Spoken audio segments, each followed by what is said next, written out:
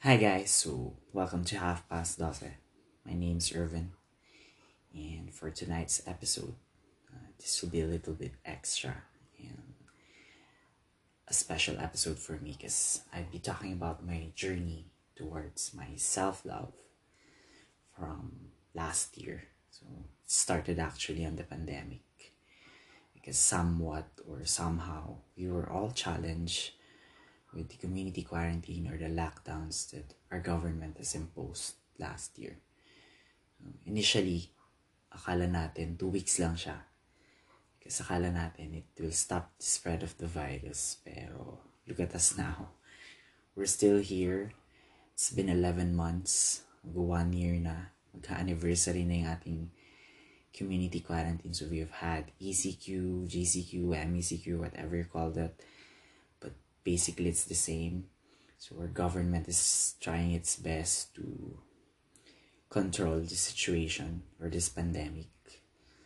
But somehow, hindi nila makontrol yung fact na as human beings, we need to socialize and go out eventually from our comfort rooms or comfort zones kasi alam mo yun, nakaka-stress siya. Nakukulong ka lang sa bahay and Netflix all day, playing games all day, work from home setup.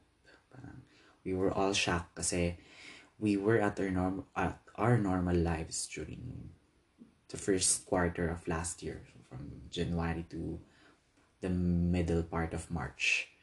And hindi talaga natin siya expect. So we were all actually planning out our year, our goals and our dreams. So everything was laid out for me. I have my goals na for last year.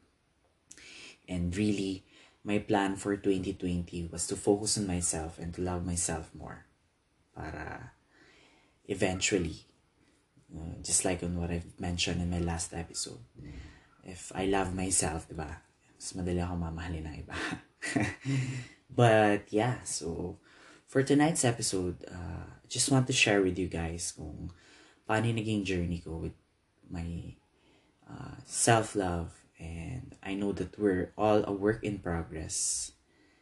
Whatever your age is, we're still learning or learning how to deal with ourselves and love ourselves. But I really wanted to improve that for 2020. And somehow, kahit nagkaroon ng pandemic, it really helped me to love myself more. And I'd be sharing that journey with you guys tonight. So, what I did for last year, actually I was planning out during the first quarter na gusto ko mag-travel alone. So, I've always wanted to do that and experience that last year. Pero syempre, part of the restrictions with the community quarantine is leisure travel is not allowed. Hindi siya pwede to stop the virus. So, from my number one goal, hindi agad siya pwede. So sabi ko, what will I do? And of course, the pandemic has caused us a certain level of stress or anxiety. Kasi we were all locked up in our homes. And alam mo yun, it affected us somehow. Kasi for some siguro, they've lost their jobs or yung iba naapektuhan because yung kamag-anak nila or someone they know or they love was hit by the virus, and yeah, yung iba namatay and ayun. But I had to do a different approach. If my number one goal was not possible, I had to do something. Kesa mabaliw ako with the four walls of my rooms. So I had to do something. And what I did initially was, kasi akala ko 2 weeks lang talaga siya eh. Sabi ko for that 2 weeks, sige, let's do Netflix. Eventually, it will go back to normal. Or let's play some mobile games. Maghanap tayo ng hobbies. And let's make ourselves busy para hindi natin isipin gaano yung quarantine and the loneliness that we felt during that time. But yeah, there. So what I did was, on loving myself, una was I tried to do exercise. So I actually bought a bike last year. So nung medyo lumuwag na after the ECQ and the MECQ, pwede na mag-bike. Actually, kahit bawal pa, medyo pasaway ako. Lumalabas pa rin ako. And it was really good for me, no? Burning yourself up or physically, it helped me para to clear out my mind and make myself physically drained. Para at the end of the day, I won't have to deal with the insomnia that I had. And mas madali ako makatulog.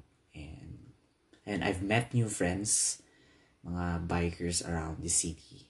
And yeah, it was fun.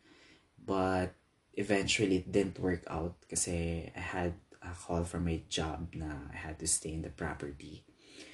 And ayun, eventually, I had to do something again kasi hindi na siya possible for me to go out and bike. Yeah. Second siguro that I did for my journey towards my self-love daw was to read books. No? Actually, before, I was never really a fan of reading books. Siguro pag magbabasa lang ako yung mga fictional or something that would take my interest. But not really on the books that would help me grow or help me understand myself or help me understand life in general. Pero for last year, I've read several books regarding that, and it somehow affected me. And it somehow made me understand myself more and those around me as well. So, yeah, I'm still young, and I know that I still have a lot to learn. And reading books is actually a good habit that you can try out. Up until now, I'm actually reading a book right now. It's called How to Stop Worrying and Start Living. And a lot more that I've read. And yun. So third thing that I did was I was hooked up into podcasts. I never actually knew podcasts up until the third quarter of last year. So, ang dami pala nating mga podcasters here in the Philippines. And there's a lot of topics na it's about lifestyle, health, and anything. But basically, majority of the podcasts that we have here in the Philippines is about self-help and learning how to be understanding about life and love in general. And ayun nga, I was actually into this podcasting. I actually tried to start it this year. So it's one of my goals for this year naman. And ayun, maganda siya. So it will help you understand and realize the experiences of those different podcasters with their life. And that's what I'm doing right now, to share my thoughts as well. And of course, to improve my communication skills or my English speaking skills. Kasi I admire those people who are into public speaking. Kasi parang wala silang takot or fear to speak in front of a crowd. Which is how, honestly speaking, when darating sa point na ganun, parang natatakot ako. Magsishiver muna ako for a while before I can do it. But, yeah, we're all a work in progress. Sabi ko nga kanina. And yun. What I did last year then is I focused more on myself. In a sense na I try to shove away those negative things that are out of my control. For example, sabi ko sa sarili ko, if it happens, then so be it. No? If it's out of my control, so be it. Hayaan ko na lang. And it won't let me affect my peace that I have right now. Kasi usually, last year or for the past years, parang I'm usually affected with those around me. So kung may marinig man ako, like a chismis or a negative thing about a thing, medyo nagdudwell yun sa akin. So I try to not listen to those things and not let it bother me. And yeah, just be myself. prioritize myself, and ayun, basta huwag ka na masyado pa-apekto with those that are out of your control, those that are around you. And ano pa? Ayun. I actually try to be nicer with myself din naman, so that syempre, self-love starts within yourself. So, be nice with yourself muna. Like, go on a date with yourself. So, treat yourself a cup of coffee, walk around the streets with yourself lang, mag-isa.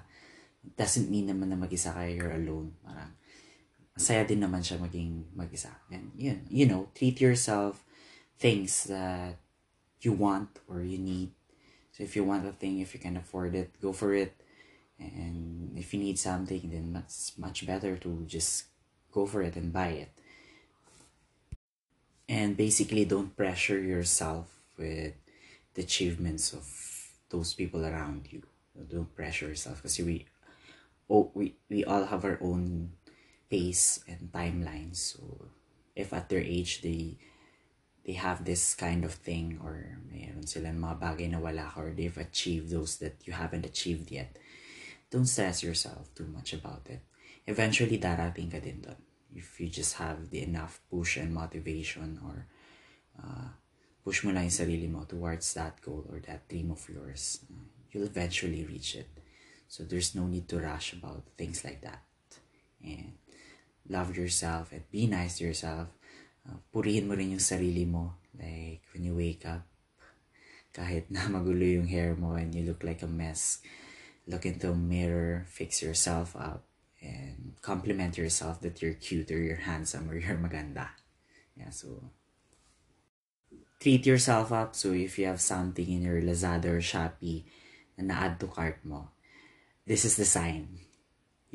You have to check it out right now. Check out mo na yan. So, push mo na.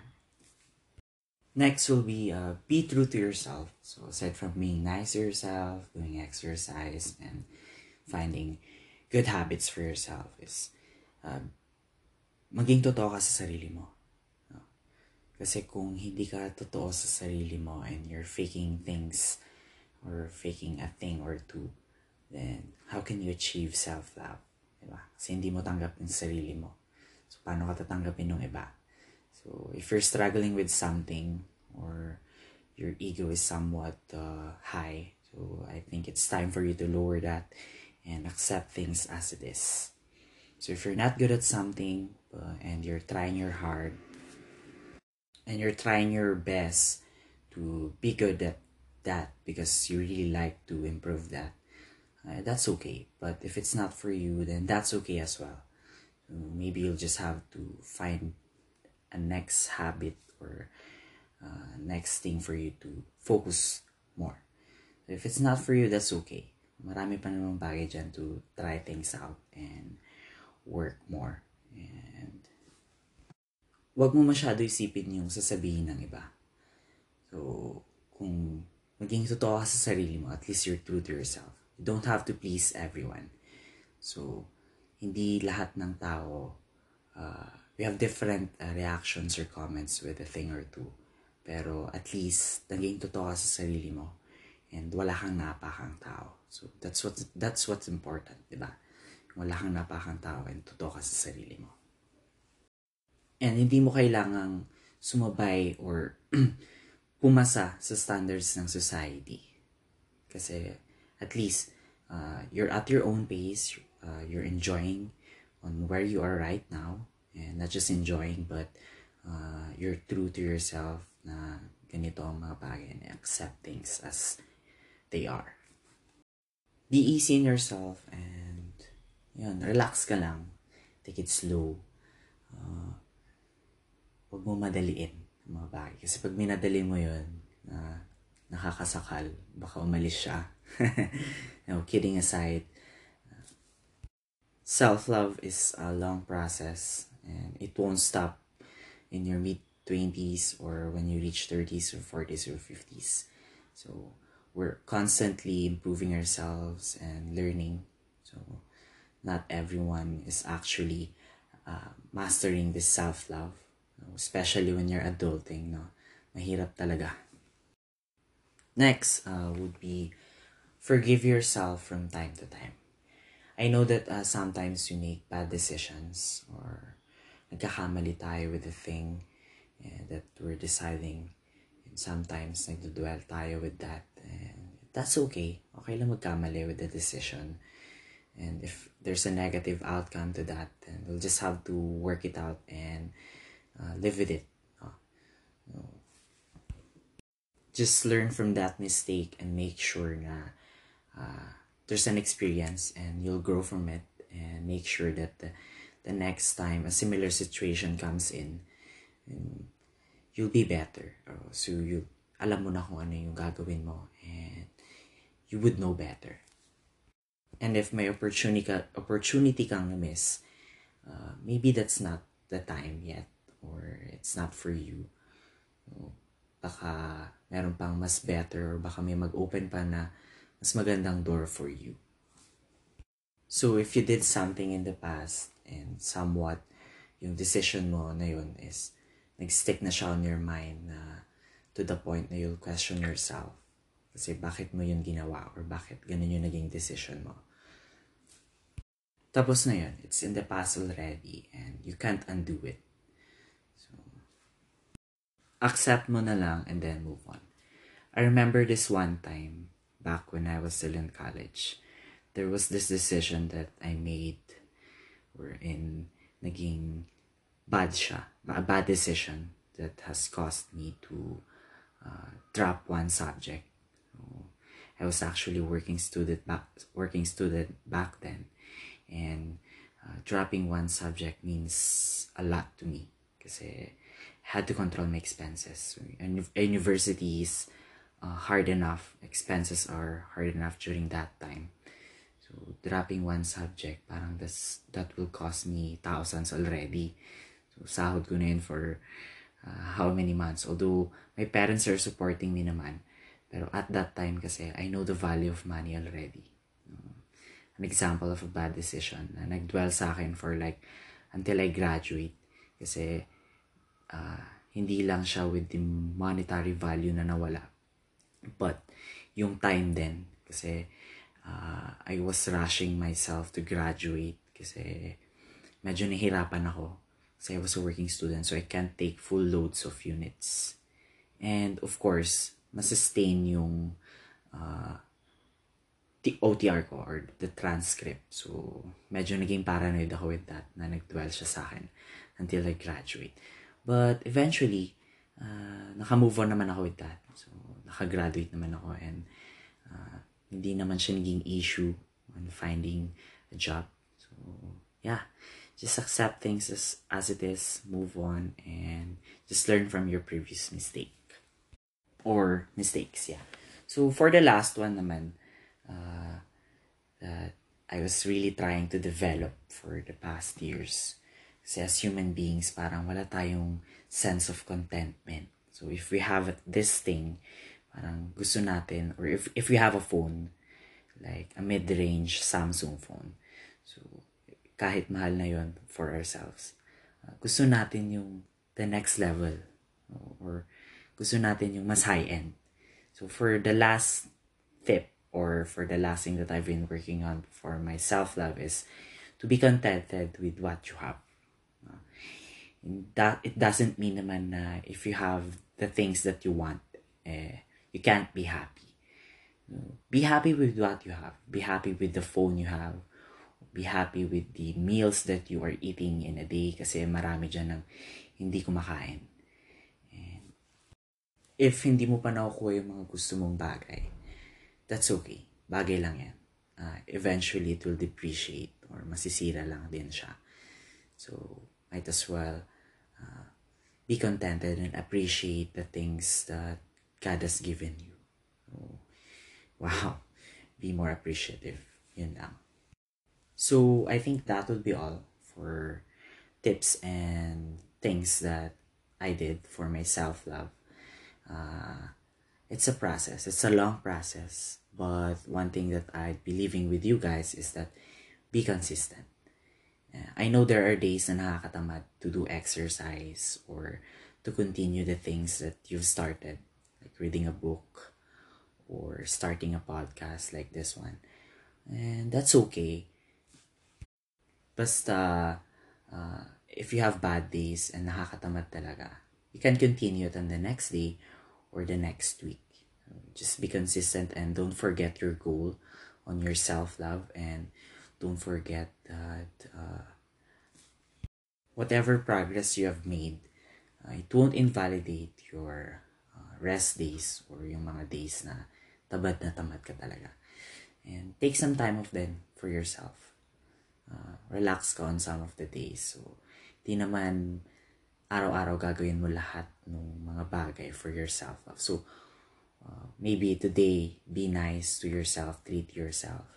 On the next day, focus on yourself and be fit by doing exercise.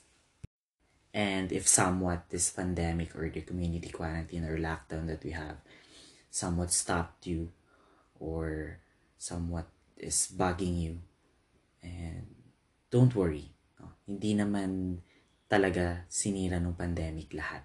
So it will just delay your goals or your journey to your self-love, but eventually we'll have to cope up with this new normal thing and maybe try again next year once the vaccines have rolled out already. And actually, I'm still hoping that we still go back to normal. No? Para naman I can really achieve my number one goal to travel alone and go to places and explore. So, yeah, I think that would be all for this episode. If you're still listening, guys, thank you so much, and I'll see you on the next one. Ciao.